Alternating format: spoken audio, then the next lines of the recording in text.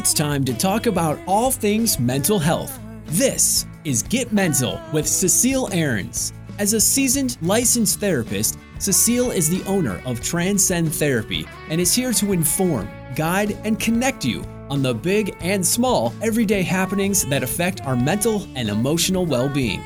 Cecile is passionate about making a lasting and positive impact on people, connecting them to their own wisdom and strength, while having a little fun along the way. Get ready to challenge the power of your human spirit.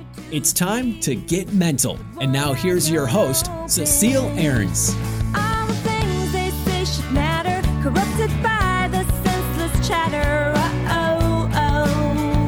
Hi everyone. Welcome to this space. Thank you for joining me. My name is Cecile Ahrens. I'm a psychotherapist, wife, mom, and basically a passionate human being whose life mission is to raise mental health awareness and help people become healthier and happier.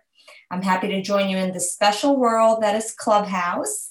But if you also would like to follow me on my other social media platforms, feel free to do so at C Ahrens, LCSW on Twitter. So that's CAHRENS, LCSW on Twitter. LCSW, by the way, if you're curious, stands for Licensed Clinical Social Worker. So that's basically my educational background and training. And then on IG, I'm Transcend_Therapy_Inc. I also have a podcast called Get Mental and a Facebook group called Get Mental.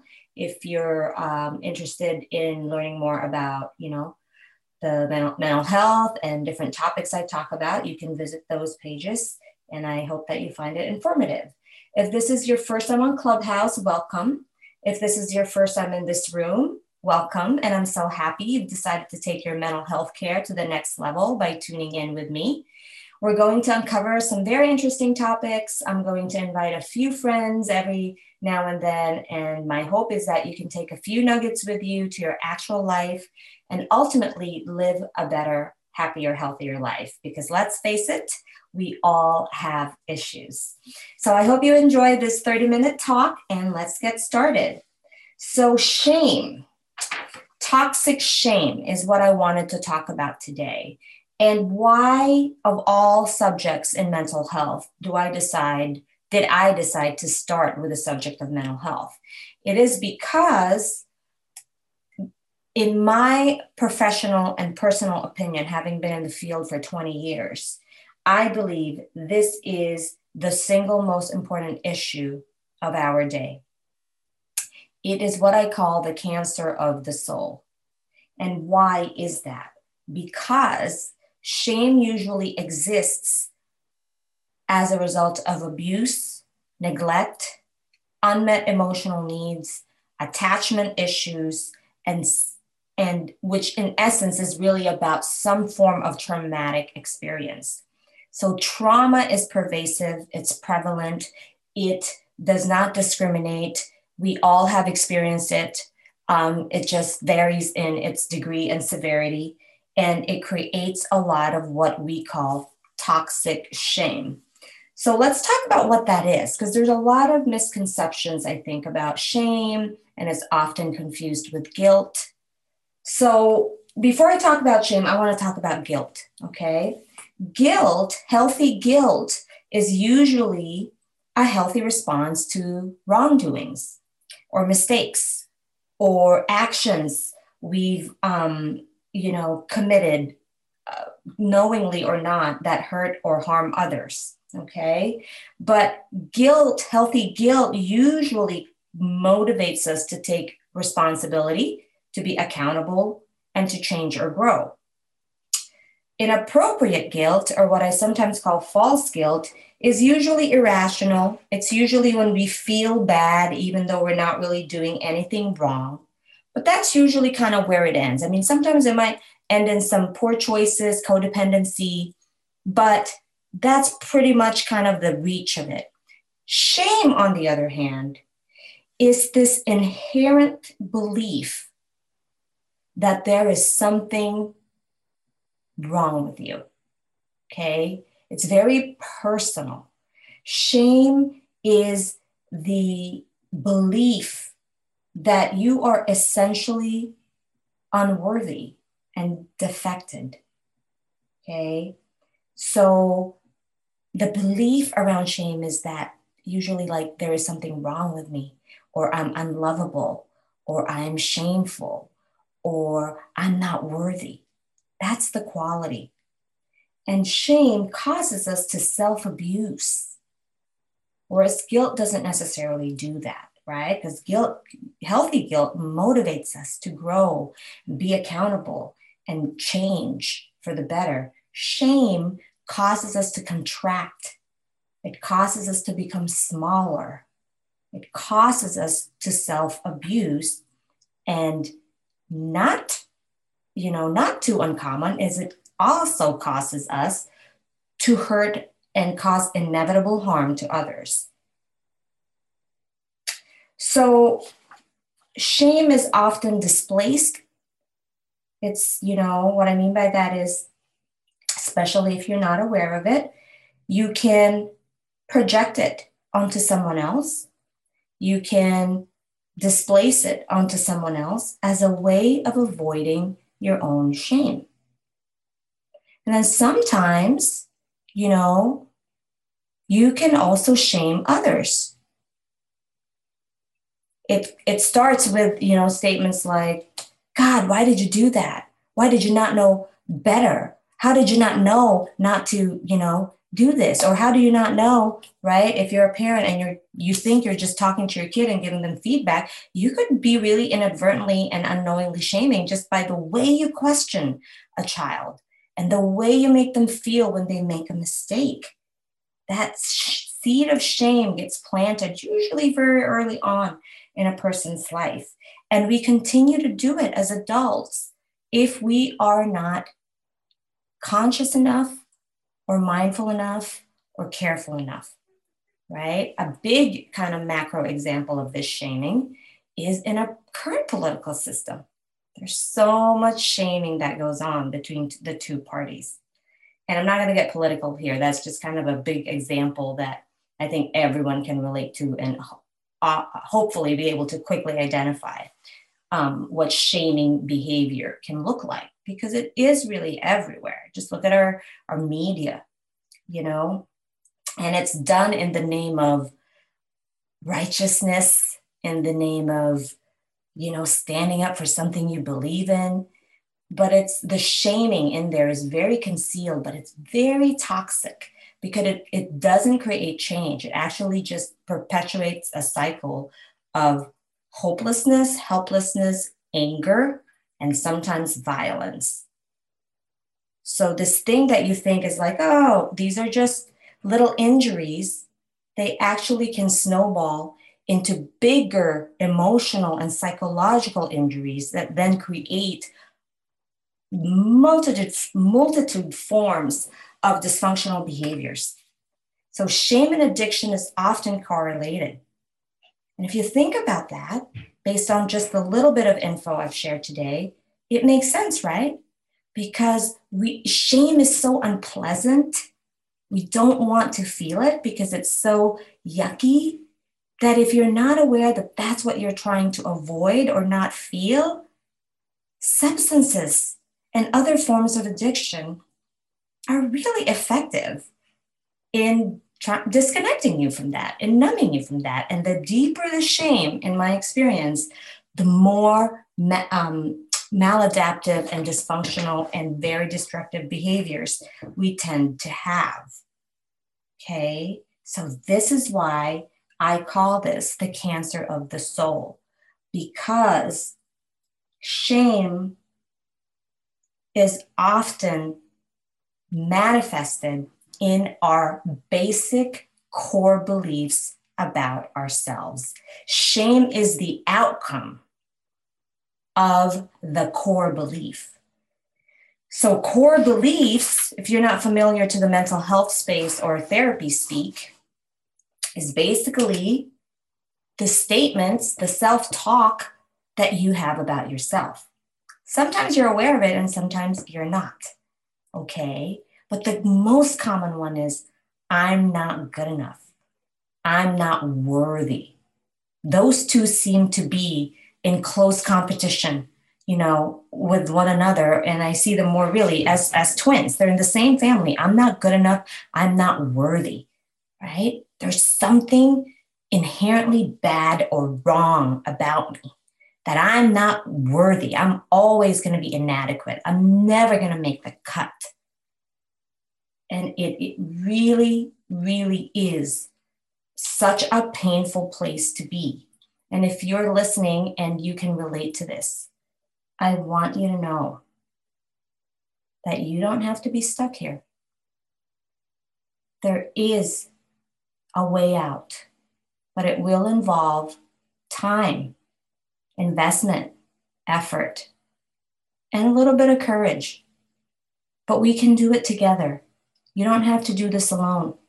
You are going to be invited to make contact with feelings and emotions and thoughts that maybe you spent a great deal of your life wanting to avoid or wanting to disconnect from.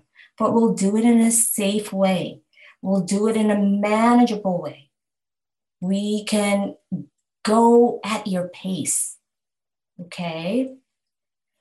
What are some of the ways we can do that? So obviously, if you haven't caught on yet, I'm advocating for therapy, psychotherapy. And there are many different types of interventions that have been proven to work and to help heal the origins of shame. And the origins are largely because of what happened to you as a child, as a young person. That's not always the case, but that is commonly the case. You might have had a healthy childhood, a stable enough childhood, right? And then maybe in your earlier adulthood or later in life, you end up having a couple of traumatic experiences. It can happen that way too, okay? But it almost doesn't even matter how, when it happened. But what I want you to understand is it's not your fault. It's not something you did. It's the result of what happened to you and how you internalize those experiences. Shame is the result of the things that people said to you and did to you, or the things that your caregivers never said to you and never gave to you, such as those unmet emotional needs.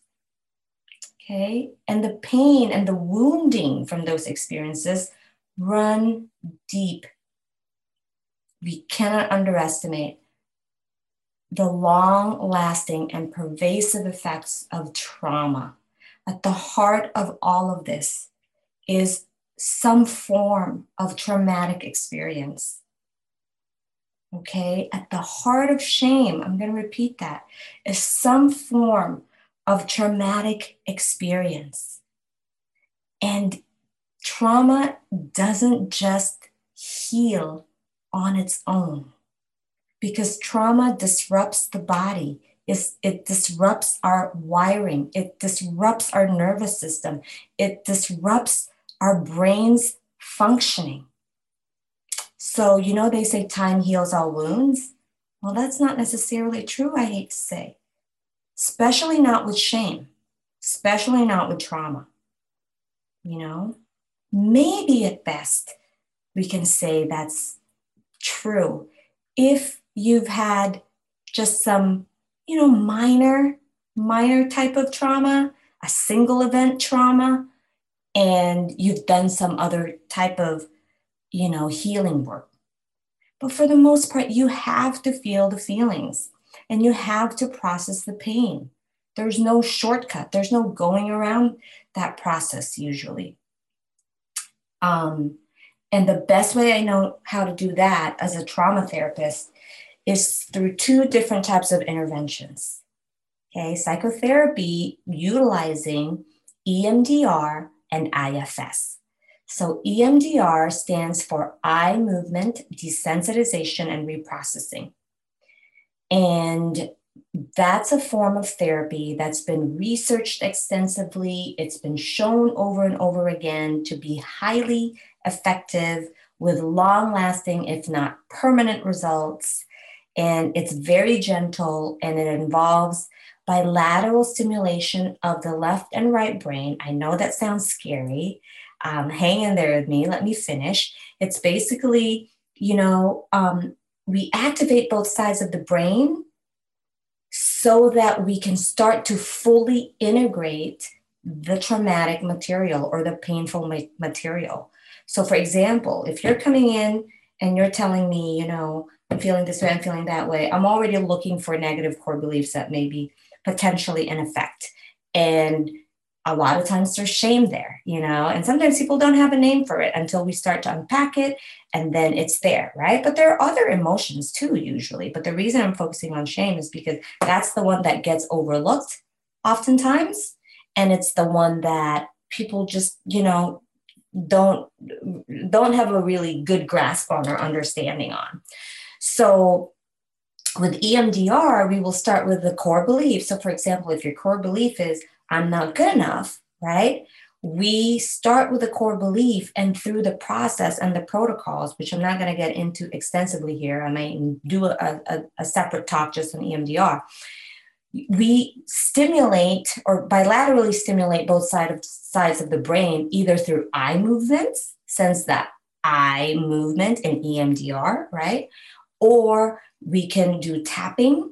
You can self-tap, or we can tap if you're comfortable having a therapist be physically close to you, or we can do audio.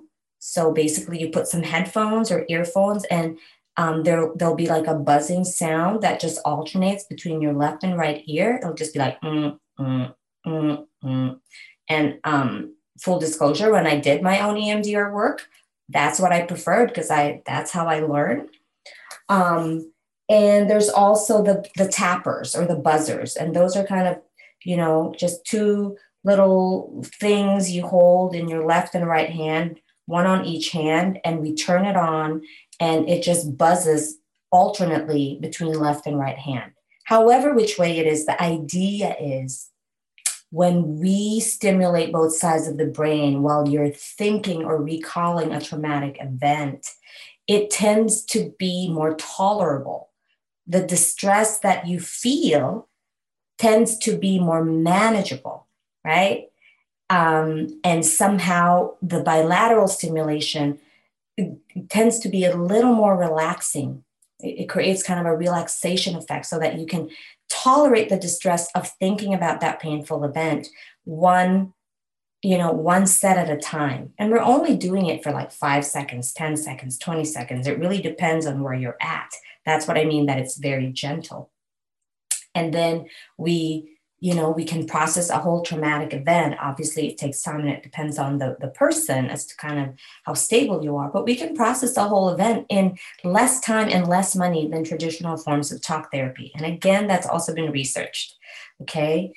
IFS is what's called internal family systems. That's what that stands for. So in this type of intervention, why I love using IFS for shame work, especially and trauma work, because shame is already that, right? Like if we're talking about your feelings and you and the choices you've made, if you're shameful, if you're having a lot of shame, it's going to be hard for you to process some of that because you're so ashamed to talk about it. You're ashamed to go there. You're ashamed to feel those feelings, and to confront yourself. So with IFS, what I love about it is it's actually very non-pathologizing. What that means is we are not judging you or shaming you in the therapeutic process. We are externalizing that part of you. So IFS is also known as parts work, meaning we unpack the different parts. So the premise is we all have parts, right? And we have a core self. We have a wise self. So core self is your wise, healthy self. And your parts are the parts that you've either disowned or are hurting and still wounded and haven't fully harmonized with the entire system. So you can probably relate to this. You just don't maybe know it yet, but I'll break it down. So basically, when you're ever if you're ever in a pickle, and you have a dilemma, don't you sometimes go, I have a part that really wants to say this, but then My wiser, rational self is thinking, maybe I shouldn't say that. Maybe I should be, more respectful or whatever, right? Think about a person you don't like that you've been, really appropriate with, but deep down inside, if you could, right? There's a part that wants to say something else. So that's kind of a simple example of parts, right? Or a part that's sometimes happy about an event, but also jealous, right? So for example, if you're having, everyone's passing you up, or so you think, that's how you're internalizing it, and they're getting married and you're always the bridesmaid, right? There's a part that's like, I'm really happy for her. I'm really glad she finally found her person. And then you have a part that's like, God, man, I'm so jealous, and I just can't believe that, this is my life. And why does she have to get everything? And why does she have to be blah, blah, blah, blah, blah. That's an example of how common parts are. Like, we all have that. And so with shame, I love this because it helps you be able to look at your shame as just a part of you. And it doesn't have to be all of you. And if we can externalize that and support that and help them heal, right? And if you can understand that shame is going to exist up until the time you heal it, it's going to be there. It's not going to go away. But if you can compartmentalize it enough so that you can make decisions from core self while we're helping shame get better, right? So the analogy I like to use is, let's have core self drive the bus, and let's shame and whatever other parts that we need to rescue and help be passengers. Okay? They're not going to be quiet little passengers, because this is the nature of parts. They like to take over when they don't trust you, core self. So I hope I'm not losing you guys here, but shame, toxic shame, is usually going to take over the bus. The deeper the pain, the more toxic the shame, the more that they don't want to let go of the steering wheel. Because if they do, that means you have to feel some shit. Okay? And if they think, why self is not in the house, why self does not have control of the bus, they're not going to let you take over. So in therapy, with IFS type of therapy, we'll look at, where's core self? How can we strengthen that? Because shame and all these other parts need to trust core self to be able to handle it. Once shame lets go of the steering wheel, okay? Because parts protect. As toxic as shame is, it's trying to protect you. The irony is, right, the addiction, all of that stuff, the self-abuse, the eating disorder, which is very much shame-based. All of those things you're doing is the part's way of protecting you in a dysfunctional way, unfortunately, but it's trying to protect you from feeling things it thinks you can't handle. It's trying to protect you from feeling things and confronting things it thinks you don't have the strength to do, or not yet anyway. So those are the two ways I know how to work with shame. There are many other forms of interventions. There's cognitive behavioral therapy. There's dialectical behavioral therapy. There's prolonged exposure. There's, a lot of mindfulness-based interventions. Whatever works is whatever works for you, But for me, as a trauma therapist, this is the method I prefer. It suits my philosophy and my framework for practice and how I think about things and how I conceptualize mental health issues. Every therapist has their own kind of thing, and this is my thing. And shame is one of those things that if you don't address, it will ruin your life. It will absolutely cause inevitable harm to you and the people around you. So hopefully I've made my case here as to why toxic shame is exactly that, toxic. And hopefully I've made the case for why it is imperative that you give yourself permission to seek support. Find somebody who is trauma sensitive, trauma informed, because again, if you've missed the beginning of the talk, shame is basically the result of all of these little T's and big T's, little traumas and big traumas. And it creates a cycle of pain and dysfunction. The more painful the wound, the bigger the shame. And then the most potential for harm. And shame can be inflicted not just on yourself, but onto others. So that's basically what I want to say about that. So the other thing I want to mention before we end is shame can also be a learned behavior. So think of your family system, right? Think of our society. Think of your particular culture or cultures that you belong to, right? A kind of basic or simple example, not simple, but like easy kind of thing for us to understand is, fat shaming, right? Body shaming. I know in my particular culture and my particular family system, I grew up with a lot of that. I grew up with a lot of shaming that was disguised as humor or just being, I'm just being silly. But really, the humor is shame-based because it's repetitive, it's a pattern, and it's centered around a thing that is usually related to your physical characteristic or your intelligence or a certain kind of quality about you that is being made fun of or where you're being teased for that particular, trait, so to speak, right? So if it's pervasive enough, if it's repetitive enough, if it's constant enough, it's not a joke anymore. It starts to become shaming behavior. So we all have a responsibility to break this in our particular, relationships, in our families, in our system. But it takes one step at a time, one person at a time. Okay. And I hope you start with yourself, because the most important relationship you'll ever have is with you. And everything that you do emanates from that relationship, the one you have with yourself. So that's all I wanted to say about that. If you're in California and you're looking for a therapist, please consider Transcend Therapy. And you can check us out at transcendtherapyca.com, transcendtherapyca.com. We have 6 clinicians. We're all very passionate.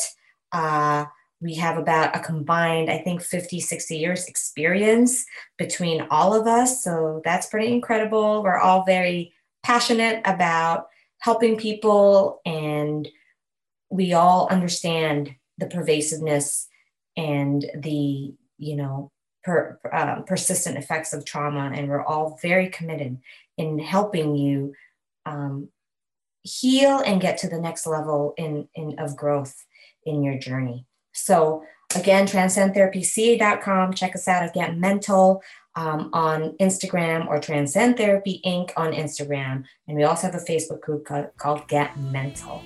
Be well, be gentle, get mental, because we all have issues. Bye for now. Thanks for joining us today on Get Mental with Cecile Ahrens. To learn more about Cecile, become a sponsor or guest on Get Mental, or if you have any questions about mental health, visit transcendtherapyca.com. That's transcendtherapyca.com. Join us next week at this same time for more talk on all things mental health on Get Mental with Cecile Ahrens.